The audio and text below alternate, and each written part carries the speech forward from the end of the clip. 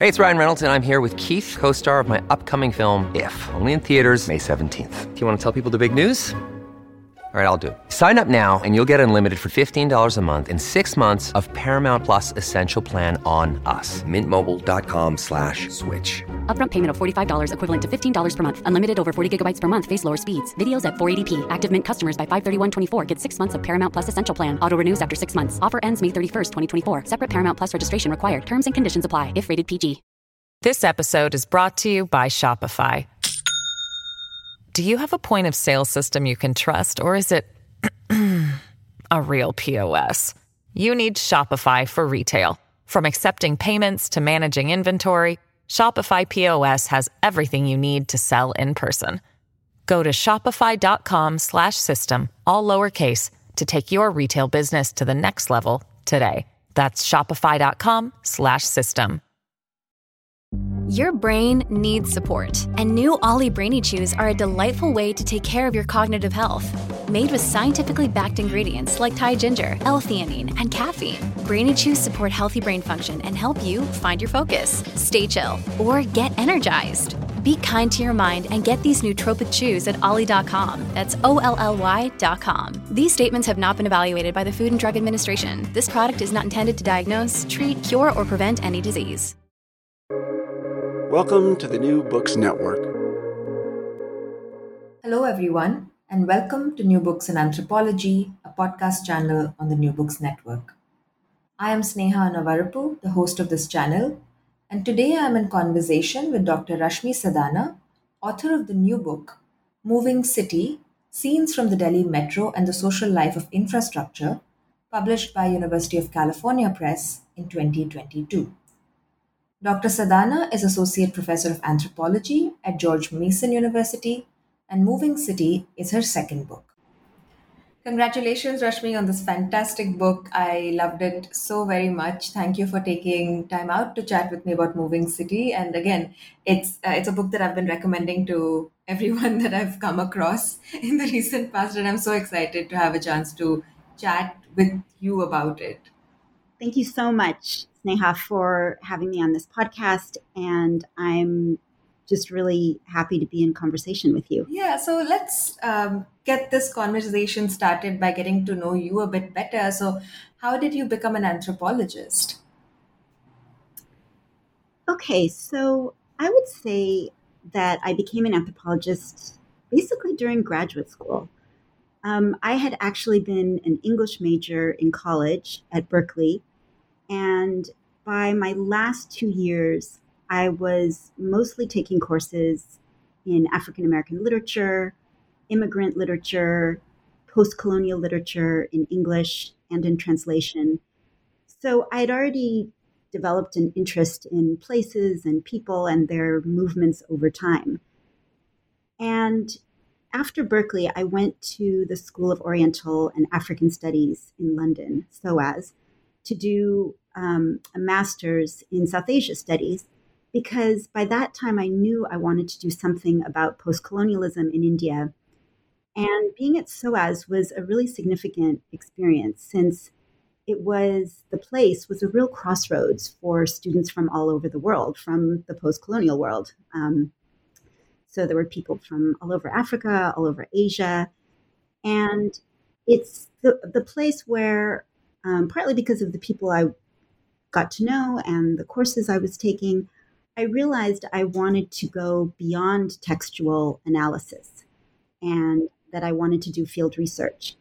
And for me at that time, this meant understanding how the street life and the home life of English and Hindi, especially in North India, related to the politics of literary production, because I'd been interested in post-colonial literature. But from all of the time I had already spent in India, I knew that what you got in the text was only a fraction of the multilingual reality of everyday life. And so that was really when I decided to do a PhD in anthropology. And that became my dissertation project and eventually my first book, English Heart, Hindi Heartland, which is an ethnography of the literary field in Delhi, publishers, writers, translators, and an analysis of the politics of authenticity more generally. as English moved from being a post-colonial language to a global language in the Indian context. So I was able to marry my interest in English literature with anthropology and ethnographic fieldwork in that first project. Yeah, that's really, really interesting. And it takes me back to the time when you were teaching students like me post-colonial literatures. And it was such an interesting course that I had the pleasure to learn from you at IIT Madras way back in 2009, I think. Yeah, it It's so funny how time flies, and here we are talking about your new book, Moving City. So I'm very curious to know more about the second book because I think it's quite different from your previous research. So when did you start working on research for Moving City, and how did you go about doing this research? okay. Well, I first took the Delhi Metro in 2006, and at that time I was just on a trip to Delhi for a few months. At that time, I was doing a postdoc at Columbia, and I was actually writing my first book, turning my dissertation into a book. So I just took the metro just like that, just like anybody, just having a joyride. But I have to say, when I was sitting on that train the first time, I knew it would be my next project. It was a real aha moment.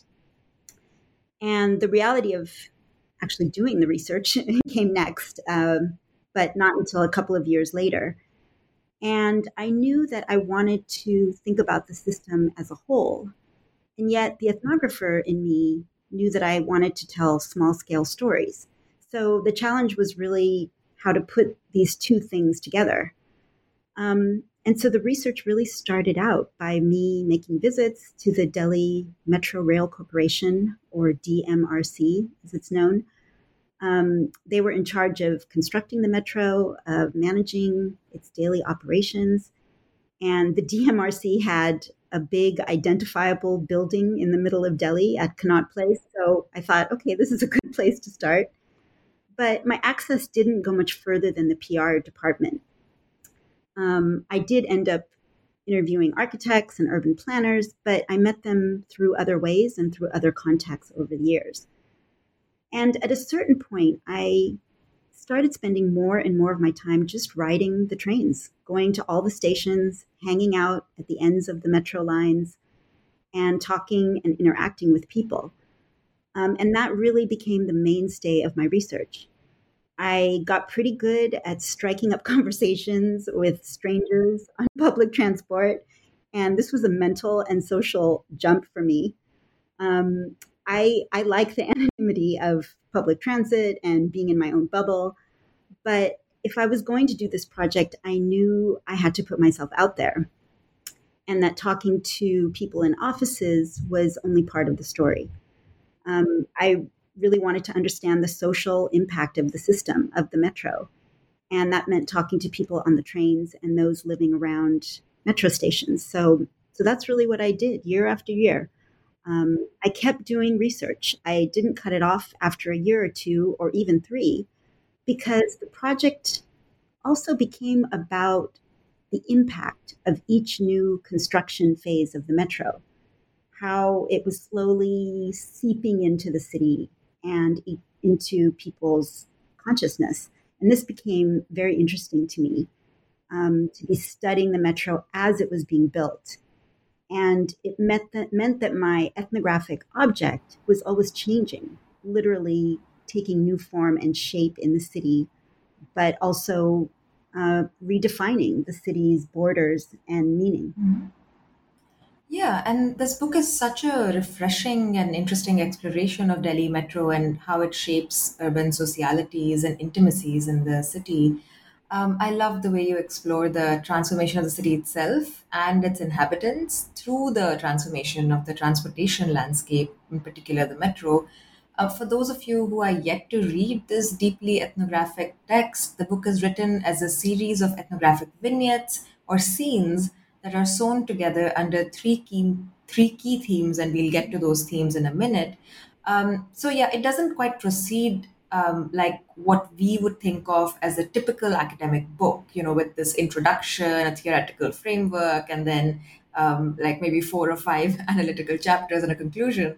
But so before we go on and talk about the book and the contents of the book, I would love for you to tell us a little bit about why you decided to write the book in a somewhat unconventional manner in the form of scenes, and what you think writing this way affords us. I would also love to know if you had any books that inspired you to write like this. Sure. So in 2018, I started to bring the strands of my research together and to think about how I was going to put a book together, how I was going to write up all of the research that I'd done really over the previous 10 years. And this was a little daunting because I had a lot of material, but it was also daunting because of the way the metro had grown in phases over this period. I wanted to try to capture the sense of time and space, which was also very relevant to my object of ethnographic inquiry, which was a system that was increasing spatially, moving spatially across the city, but also changing people's very perception of time and space and distance. And that was really how people would talk to me about the metro in those terms. And so as I was thinking this through and starting to write bits and pieces, I basically came to have a vision of the book whereby the form would mimic the conceptual framework.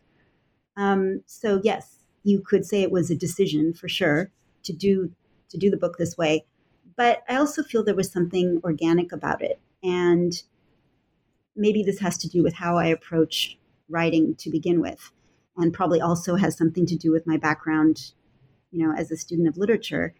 And that is that form is deeply connected to meaning.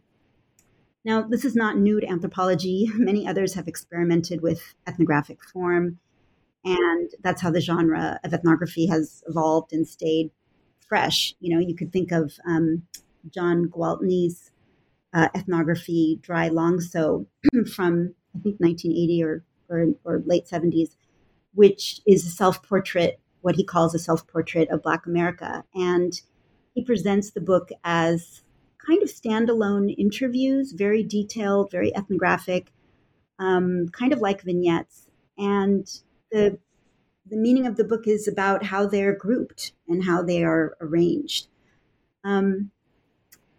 Ethnographies aren't novels, but like the novel genre, it's a form that is saying, hey, I have a new idea for you to consider. And so I think form does play a role. In terms of my book, the form of the book mirrors the ethnographic method, I would say. And my method was radically multi-sided. There came to be, 285 metro stations over the course of the 10 years that I was doing this research. And I didn't focus on a few stations or a few neighborhoods. I thought about doing that at the beginning, but I quickly saw that instead my project would become multi-sided in this way. And so the form of the book also mimics the stops and starts of the metro itself, the idea of brevity alongside sort of the massiveness and meganess of such an infrastructure. The form also relays the overall concept of the book, which is about mobilities, movement, what that looks and feels like, and how fragments of experience connect to the larger threads of people's lives. I'm an urban anthropologist, so I also think about the city as a form. And, cities are fragmentary. They're never whole. And I've been very much influenced by works that not only say this, but show it through their form. So you could think of Calvino's Invisible Cities, probably, one of the most famous examples of the idea of fragmentation through time. And then there's Walter Benjamin's The Arcades Project, which relays the city of Paris as hundreds of fragments, observations, philosophical musings. more recently, a book that I also read while doing this research was Valeria Luiselli's Sidewalks.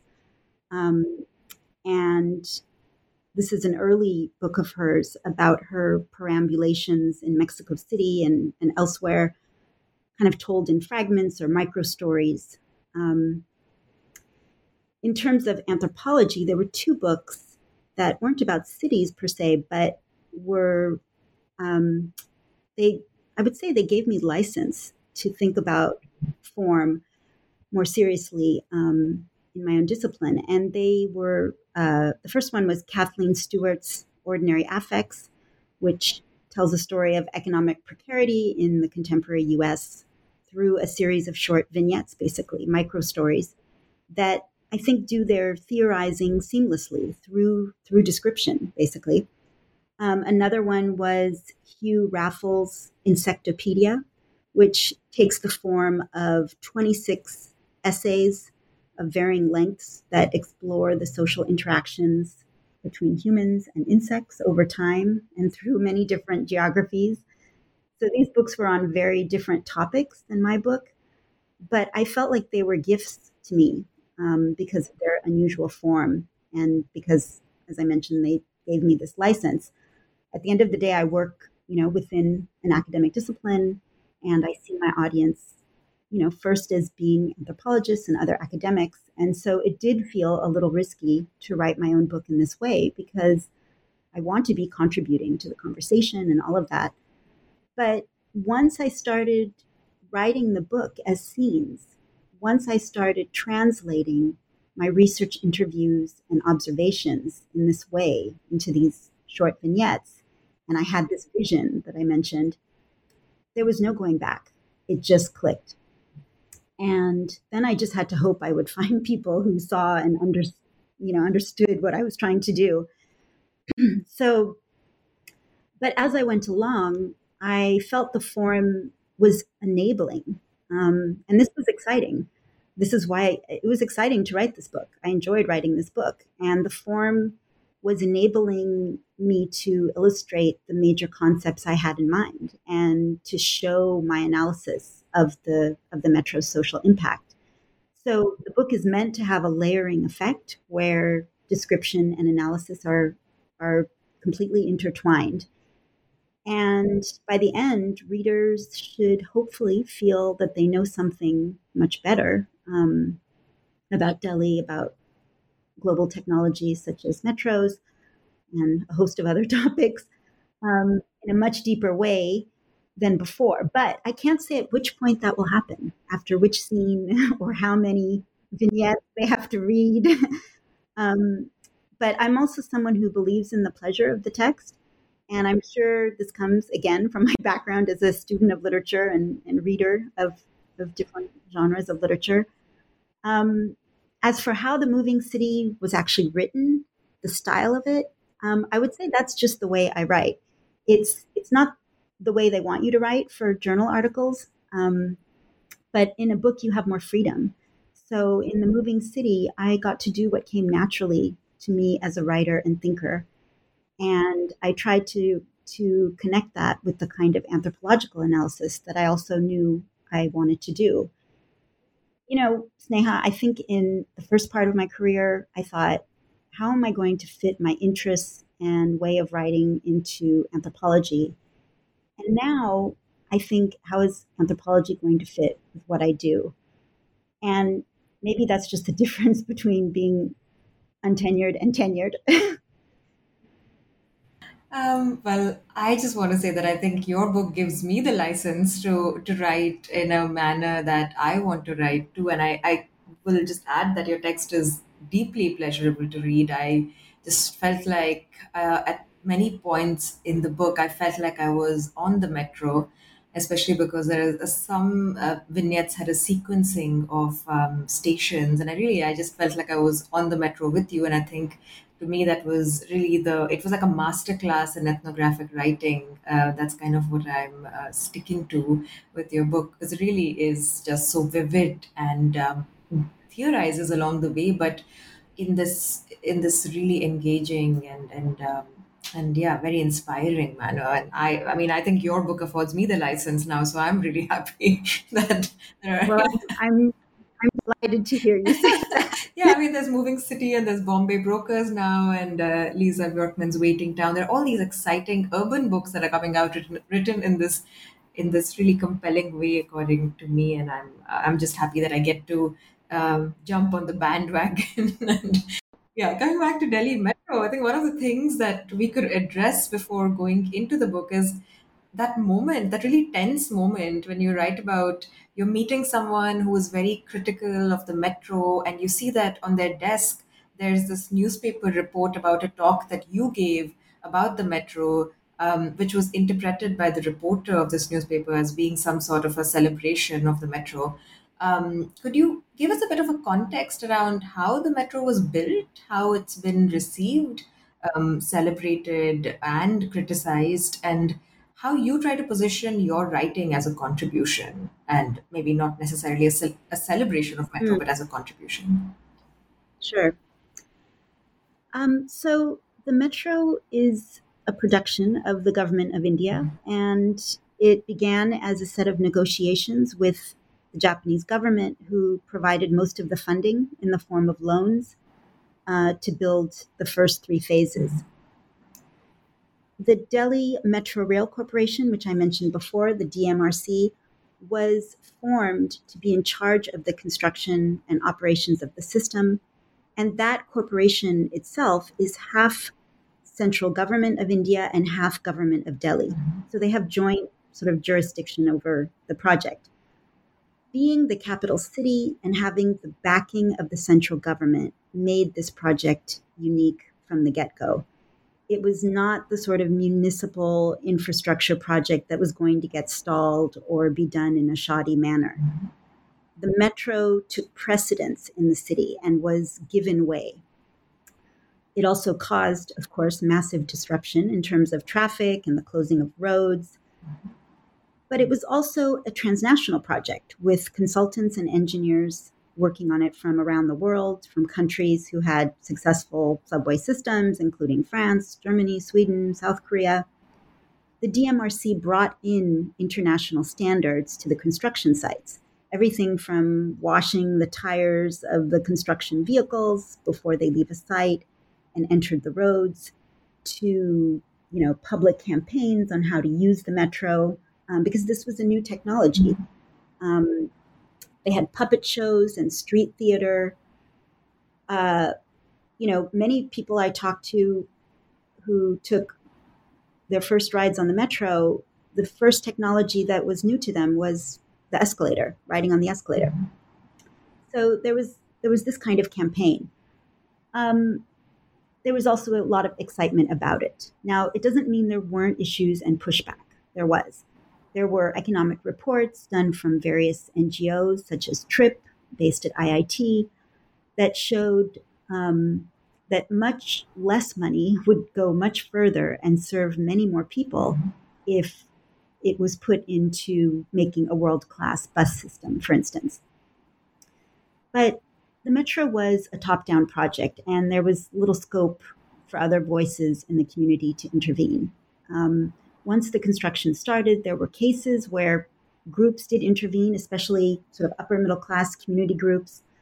For instance, one of the early lines, the Yellow Line, went from being underground in the middle of the city to an elevated line as it moved to the outer parts of the city.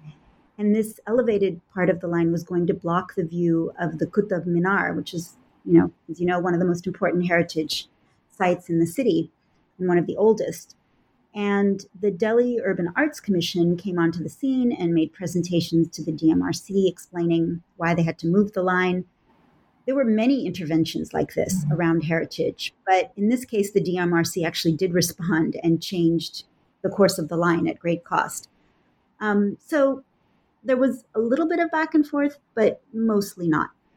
In terms of how the public responded to the metro, it is seen as a huge success, especially for the sector of working class to middle class people who ride it every day. And that's about 3 million riders every day. It's the metro as a whole is considered a lifeline in the city, and people use that word. It's been transformative.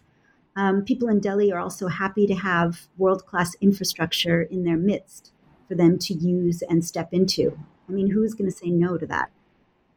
At the same time, my contribution is to reveal and probe the contradictions in such a system. Does the metro make Delhi world-class by virtue of its presence? Well, no, because the majority of people still take the bus, and the bus system has improved, but is not given the same funds or priority. The metro was also built as a standalone system, so when you step down from a station, you have to search out other forms of transport. Everything is not as linked as it should be. And then there's the larger question of land and capital assets. The metro causes densification along its lines and improves the financial fortunes of people who already have capital and who can invest along those metro lines. So the focus in my book was really to think about the social impact of the system as a whole and to focus on the experiences of people, of writers, and how those experiences intersect with some of these larger issues of urban planning and infrastructure. So I'm interested in the visions of regular people who ride the metro and also the planning visions of architects, bureaucrats, and others. And really, I'm asking I'm showing where do those visions intersect? It's a way to imagine the city through my interlocutors on the train. And so that also is really the contribution to bring those voices out. Delhi is often portrayed either as a rich city of powerful bureaucrats and politicians, which it is, or as a very poor city of informal settlements, of slum dwellers. And my book really looks at the in-between sectors and thinks about issues of social mobility and of aspiration. We hear a lot about the aspiring middle classes in India, and those are many of the kinds of people that I talk to on the trains. I also see this book, in terms of contribution, as a kind of public text about public transit. There's the University of California Press version of the book, but the book has also been published as a more commercial trade book by the Delhi-based publisher Roli Books for the South Asia market. So in addition to contributing to more academic discussions in anthropology and urban studies and other disciplines, I hope for the book to contribute to the actual discourse on the metro that's already happening in Delhi, every day in newspapers, on the trains, and elsewhere. Yeah, and congratulations on the Indian edition. Ruli, has some amazing books, and it's so exciting that your book is going to be out by the name of Metro Nama, right? If I'm not wrong. Yeah, that's right, Metro Nama. Great. So the book is divided into 3 parts: crowded, expanding, and visible. Those are the names of the 3 parts. Each part seems to provide a certain kind of shelter to a set of scenes that carefully unfold through the book. So what made you come up with these 3 themes in particular, and how do they hold the book together? So even though the vignettes relay the fragmentary nature of urban life, as I mentioned before, and the stop and starts, the flow of the metro system itself, the book also relays the narrative of the construction of the 3 phases and how each of the phases impacted the city in a very broad sense. So my division of the book into 3 parts, as you mentioned, titled Crowded, Expanding, and Visible, expresses how I see the impact of each of the phases conceptually. So phase 1 was completed in the mid-2000s and was, in a sense, meant to address the crowded city, crowded with cars, crowded with people, and the metro becomes a new way to funnel people through the city. Crowds, the idea of crowds also appealed to me because they are a classic ethnographic object, and many anthropologists have written about crowds. What can crowds do? What is the feeling of being in one? What do they mean? Sometimes people discount the crowds of public transit since they're not overtly political. It's not a crowd at a rally or that kind of thing. But I was interested in the concept of crowds continually being made and unmade in the space of mass transit, and how people experience crowdedness in this new format of metro stations and trains. With phase 2 of the metro, and part 2 of the book, I wanted to organize the scenes to emphasize the idea of expanding, for the simple reason that as the metro grows, the city borders expand. And it was in the second phase where you really felt the metro could take you somewhere far away. And in a more imaginative sense, I saw that people began to have a more expansive view of the city. So the book is always mirroring how people are experiencing the city and how the city's urban geography is changing. With the last chapter, which mirrors the third phase, I called it Visible, because my argument is that as the metro evolves and grows and becomes more firmly ensconced in urban discourse and experience, it also becomes a place of social recognition of many different kinds. By the time we get to the completion of the third phase in the late 2010s, things that happen on the metro are more visible. On one hand, they appear in the news. People reference the metro in concrete ways to talk about all aspects of the city and urban life. And then on the other, there's also this idea of who gets seen on the metro. And because they are seen on the metro, they are more recognized. They're not always in the way people might want. So you could say that crowded, expanding, visible are 3 adjectives that could be interchanged. Phase 3 is also about crowding. Phase 1 is also about visibility. But I put them in that order because I felt that each phase launched a new emphasis or new era for how the city was being seen and experienced. The other themes that are weaved through each of the parts include the hierarchies of transport, the intersection of transport and social mobilities, especially around gender and class, the nature of urban space, and also our understanding of the relationship between the urban and the rural, how that plays out on the metro, but also through the metro. Issues of architecture and urban design, governance. Of course, the metro becomes another symbol of what the government can and cannot do. And then the meanings of public space, and how inclusion and exclusions play out in the day-to-day. I would say those are some of the major themes. Thank you. That's really useful to anchor our discussion moving forward. So usually in my interviews on new books, I tend to ask authors about each chapter or almost all the chapters of their book, and I go chapter by chapter, but I just don't think that approach would do justice to your book due to its very unique structure. So instead, I thought I'd just ask you some questions about moments in the book that stood out to me, or themes that I thought were really, really interesting.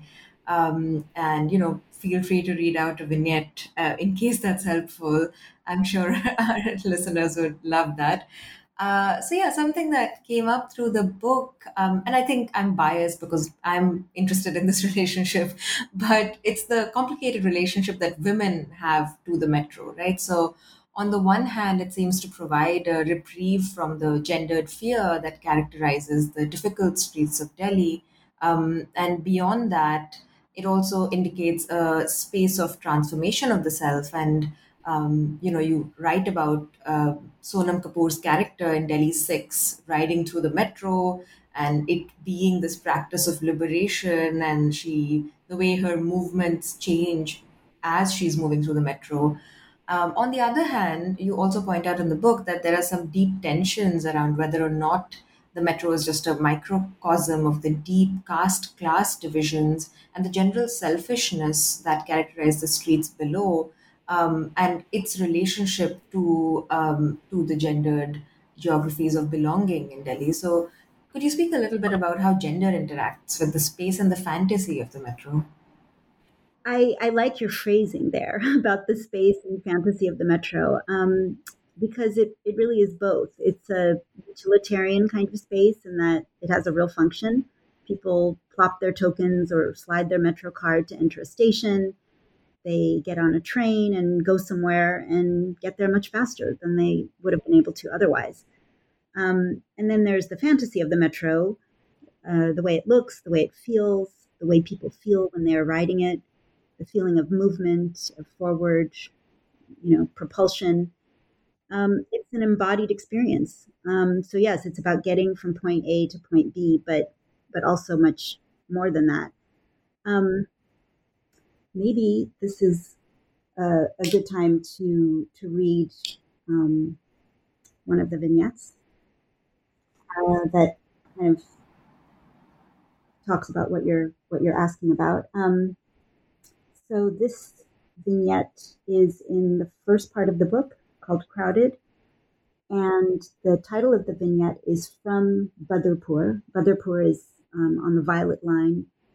And at the time, the research behind this vignette was when Badarpur was actually the end of the Violet Line. So one of those lines reaching out into the hinterlands. A group of 8 or 9 women get on the ladies' coach at Badarpur. Wearing simple salwar kameez suits in cotton fabrics, their heads are lightly covered. Some are barefoot, some have small children with them. 2 young men, perhaps husbands or other kin, get on the ladies' coach with the women, settle them there, and then exit the coach and run along the platform to enter a general coach. They do not, like most men who enter the ladies' coach, simply walk through the invisible divider between the ladies and general coaches, the in-between accordion space, or gender line, as I sometimes like to think of it.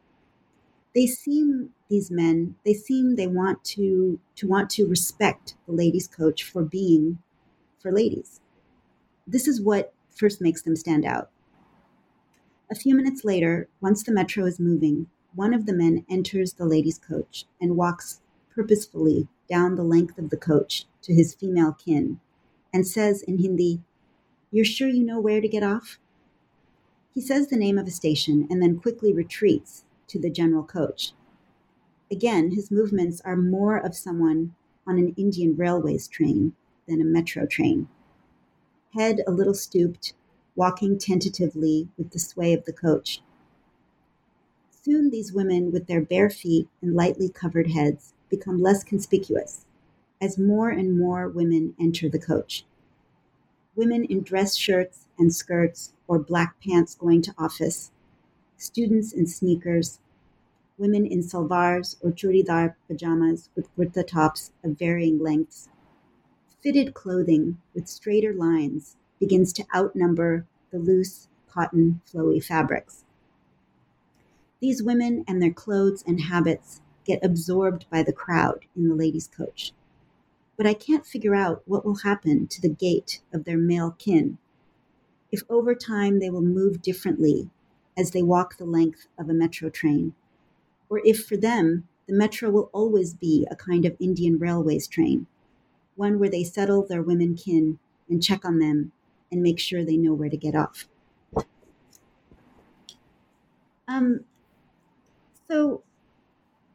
This episode is brought to you by Shopify. Do you have a point of sale system you can trust, or is it a real POS? You need Shopify for retail. From accepting payments to managing inventory, Shopify POS has everything you need to sell in person. Go to shopify.com/system, all lowercase, to take your retail business to the next level today. That's shopify.com/system. At Evernorth Health Services, we believe costs shouldn't get in the way of life-changing care, and we're doing everything in our power to make it possible. Behavioral health solutions that also keep your projections at their best? It's possible. Pharmacy benefits that benefit your bottom line? It's possible. Complex specialty care that cares about your ROI? It's possible. Because we're already doing it. All while saving businesses billions. That's Wonder made possible. Learn more at evernorth.com/wonder. To go back to your question about whether the metro is a microcosm of society, is really one I think that we could pose for all social institutions. Are they microcosms of the divisions and cleavages we see in society, or do they stand for something else? Do they do something else? And this is really what we study, especially in anthropology and sociology. We're looking at institutions in order to understand how they are reflective of society, but also to notice the gaps, the glimmers of something else, of how they might be transformative. And that's what was exciting about this kind of research, and really what drew me to study the Delhi Metro. I knew that it was reflective of the city, but I also knew that it was a symbol of a global form of transit and of an aspirational culture, so also about change. In terms of gender on the Metro, I mean, listen, when they started having a ladies' coach in 2010, it was because the Delhi Metro Rail Corporation didn't want any complaints or negative press about women's experience on the metro trains. It wasn't that women were asking for a ladies' coach, but one was instituted, and it was then immediately seen as providing a kind of safe space for women. It was also seen as a reflection of patriarchal attitudes that you find in India and many places, maybe most places in the world. And these attitudes tell women that they need to be protected, that they shouldn't go out as much, that they shouldn't go out at night, or that they shouldn't go out alone. And this is restricting for women. And most women do not want to be restricted in this way. It affects them socially, economically, psychologically. So the ladies' coach does have this contradiction about it. Women's mobility in a kind of protected space. Nevertheless, it does enable greater mobility for many women. Many told me that they simply would not ride the metro unless there was a ladies' coach. Many families would not let their daughters and wives go around the city on their own if it weren't for that ladies' coach. So I think it is serving an important function at the moment. And in this way, the metro is transformative because those women are creating and acting out itineraries that they wouldn't have necessarily been creating or acting out. And I think that's a good thing because you never know where it's going to lead. And that's where the metro can also be a space for fantasy, like we see in the movie Delhi 6. I should add that many men also told me over the years that they find the metro to be a safer and less aggressive space as compared to the street or buses.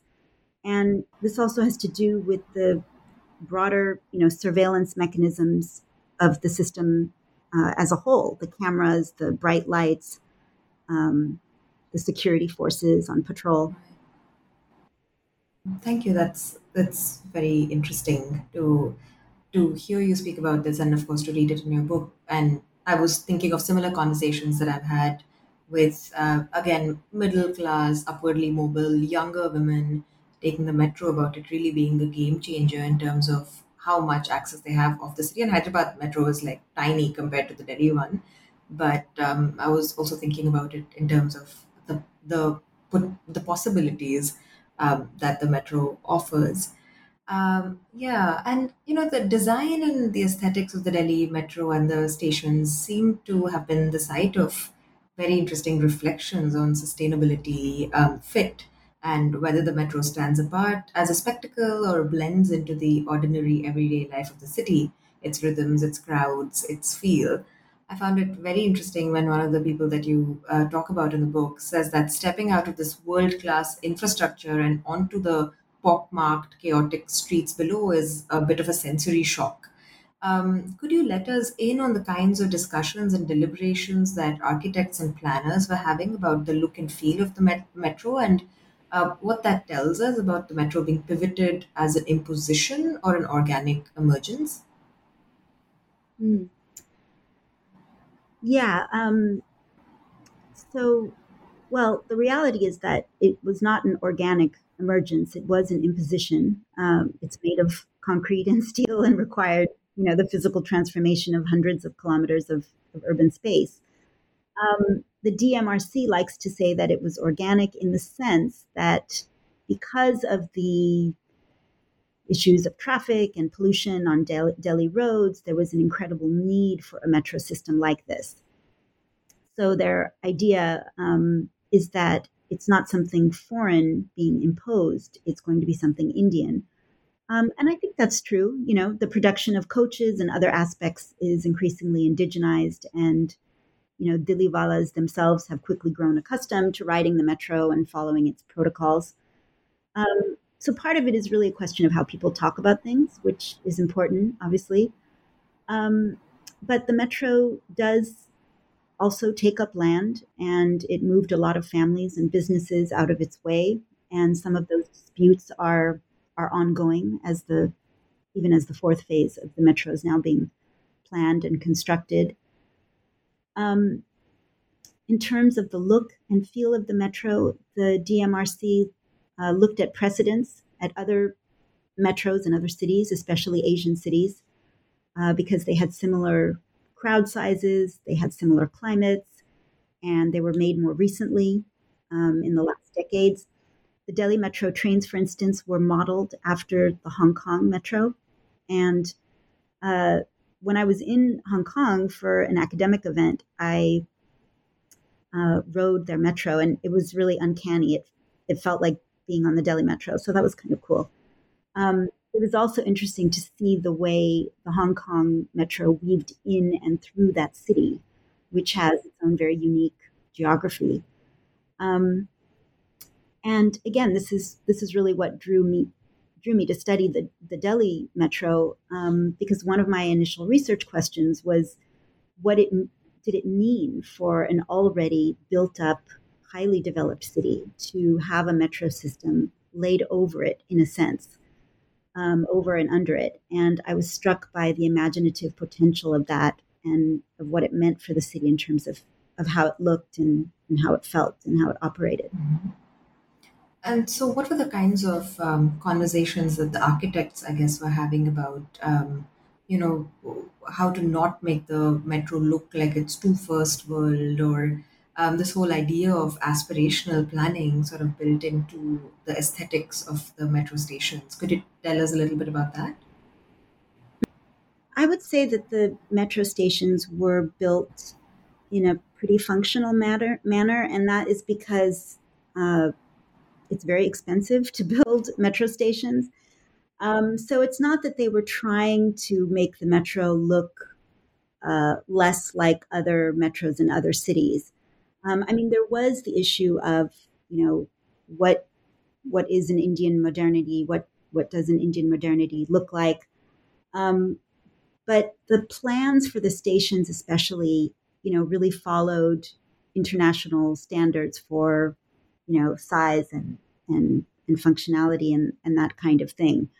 In the book, I do tell the story of a French engineering firm, or architecture firm rather, that has this idea to make these sort of very symbolic stations with, peacocks and temples and this kind of imagery. And this was actually for the Bombay Metro. And the story is about a local Delhi architect who's working with this firm and, who's really poo-pooing their designs and saying, this doesn't fit the Indian climate. This, the upkeep is going to be impossible. And these are just, sort of outside thinking about, our local situation. And she's more interested in issues of sustainability, for instance. So these discussions were there, but in most cases, maybe in all cases, grandiose ideas were scrapped for more practical ideas. And, listen, some of the stations are not aesthetically pleasing. Maybe the majority of stations. And that same architect told me, maybe one day we'll redo the stations, which at the time surprised me. But the question of aesthetics is about sustainability in the case of the metro and functionality. It is also very much about cost. And so these really were, that was at the forefront of most of the discussions that I had with architects in terms of their actual decision making of what they could and couldn't do. Mm-hmm. Yeah, it's interesting to kind of scratch the surface of this world-class infrastructure narrative, right? Like, what does that mean? And then it almost seems like a bit of a moving target in all the conversations that you had, because they were talking about sustainability, but also the metro not looking like it's foreign, but also like, it being world-class, but also local, that tension between it not being like completely alien, but it being a part of Delhi. So owning it, but it being a class apart and different, radically different from the street. And I thought those vignettes that talked about the way planners and architects and DMRC officials were imagining the space of the metro and what it does in the city. I thought that those were very interesting and quite, I think, quite a robust contribution to all these conversations around aesthetics and cities. That's I'm thinking of again. Like Asher Gertner's book comes to mind, of course, but like how central this, like the image of the world class infrastructure is. But like as soon as you scratch the surface, it's kind of all over the place, and there isn't a coherent idea behind it. Well, the metro has also been the site of some rather eventful moments in the life of the city. I'm thinking of the case in 2014 that you write about, when 3 African students were attacked by a metro crowd turned mob. Also, of the time that a photograph of a family that made their domestic workers sit on the floor of the metro went viral. So, can you tell us a little bit about these events, these spectacular events, and how they shape the story of the metro in Delhi? What do these events reveal? And why does the space of the metro matter to these stories that, became big or became viral? Mm-hmm. So both of the events that you referred to, I think, go back to the earlier discussion and your question about, social institutions being microcosms, or, whether they reflect society or can be sites of transformation. The case of the 3 African students who were attacked by a metro mob, of course, signals a brute form of racism and nationalism, whereas the photograph of the family that had their domestic workers sitting on the floor and was tweeted by a journalist sort of calling this out signaled the everyday casteism in, middle-class Indian families.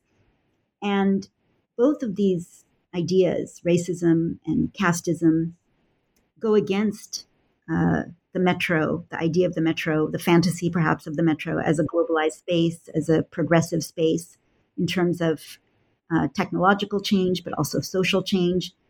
And they go against the idea of a tolerant and cosmopolitan city, such as Delhi. So my interest in the events was not just that they occurred, because frankly, they occur rampantly in other parts of, all over Delhi and in other cities. But my interest was in the way they were covered by the press and how they became a national story in the case of the domestic worker and an international story in the case of the African students. And the reason was that both of these incidents happened on the Delhi metro. The metro is also a stage, and so it highlights events in a particular way. Both of these events that I then write about and reflect on appear in the last third of the book, part 3, which, as we mentioned before, is called Visible. And so they are an example of the kind of visibility that the metro affords, because it is an international marker, because it does garner news coverage and puts India on the world map in a different way through its metro system. It's an identifiable global space to people sitting in Lisbon and Cairo and Rio de Janeiro. all cities that have their own metro systems, or people in all cities that have their own metro systems, can imagine the kind of space it is. You don't have to go to Delhi to imagine, what it means to be on this kind of metro. And so really the metro becomes a backdrop, a contrast, in certain moments. And I think that's what happened with both of these events and why I write about them in the book. So I thought the book did a commendable job of showing in very granular ways how there seems to be a certain kind of a metro dwelling that has come to be. And, you were also talking about this while talking about the man in the vignette that you read out about his gait and whether that's going to change over time. There are lots of parts in the book where you write about the bodily comportment of people in the metro, whether it is them staring out into the city that you can now see from a unique vantage point, or sitting on the floor of the metro. And there are clearly some formal and informal rules and norms about occupying the space of the metro. Could you tell us a little bit about the kinds of discourses there were about the right way to be a metro commuter, and have these norms and rules changed over time? So this is where issues of design and architecture become, or became, I guess, significant and quite interesting to me. I was really asking how is the space of the metro station, platforms, coaches different than other urban spaces in the city? So yes, India, of course, has one of the largest railway systems in the world for a couple centuries now. And so trains are nothing new, but a metro train is different. There's only one class of ticket, and everybody shares the same space. And even the ladies' coach of the metro is a porous space. It's not enclosed, but rather it flows right into the general coaches, which are mixed gender, that is. So in the vignette I read about the family boarding the coach, that's one of the places in the book where I dwell on the idea of how our bodily movements change depending on the kind of conveyance we're in. But maybe that change happens over time. It's not immediate. Maybe you bring your comportment from having ridden the bus or the Indian Railways train, and over time you become accustomed to the movements of a metro coach and metro stations, for that matter. So on the metro, there are expectations of how to move through the stations and how to move and be in the trains. Part of this has to do with speed. You can't, be just sort of moving at a slow pace. There are people behind you to get through the electronic ticketing system. You can't just, casually drop your bag into the security belt. You have to do it quickly. Again, there's people around you, people are moving.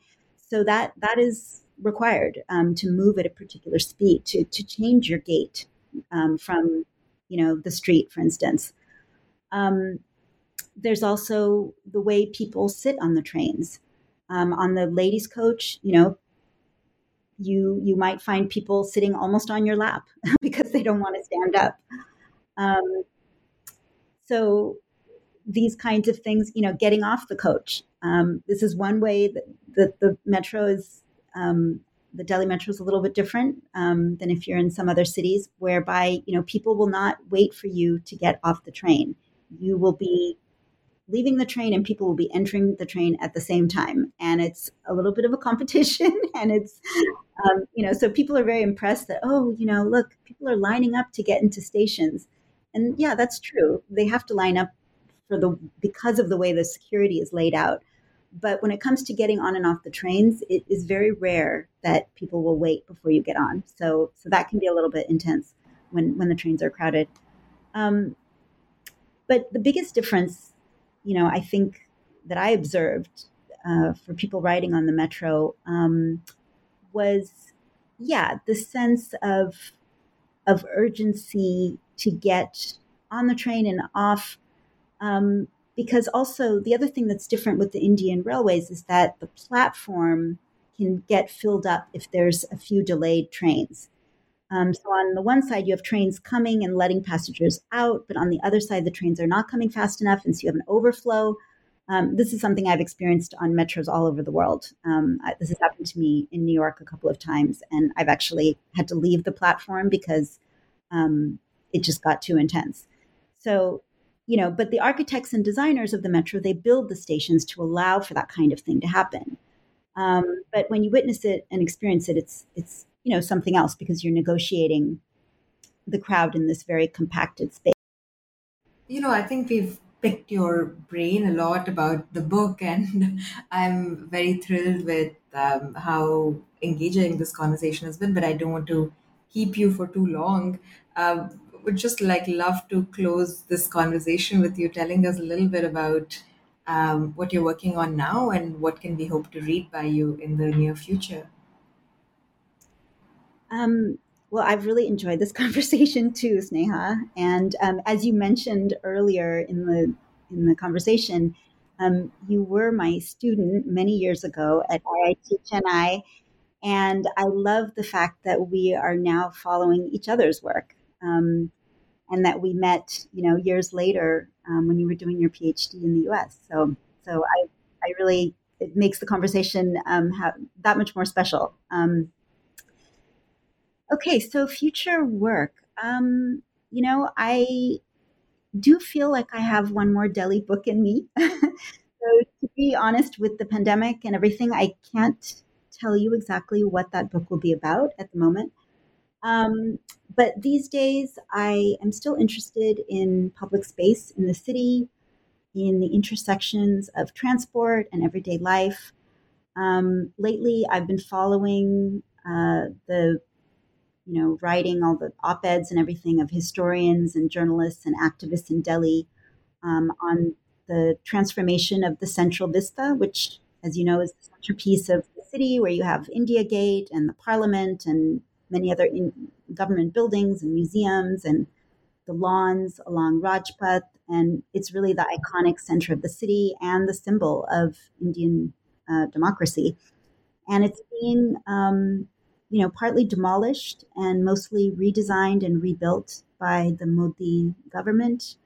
And there's been a lot of reaction to it, especially by people in Delhi, since this is a place for the people. Unlike the British colonial era, India is a democracy now.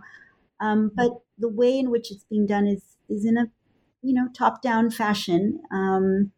And my interest is in the larger questions around that, but also I know that part of the plan is to create some kind of monorail that would connect to the Delhi Metro. So that was what initially I was interested in.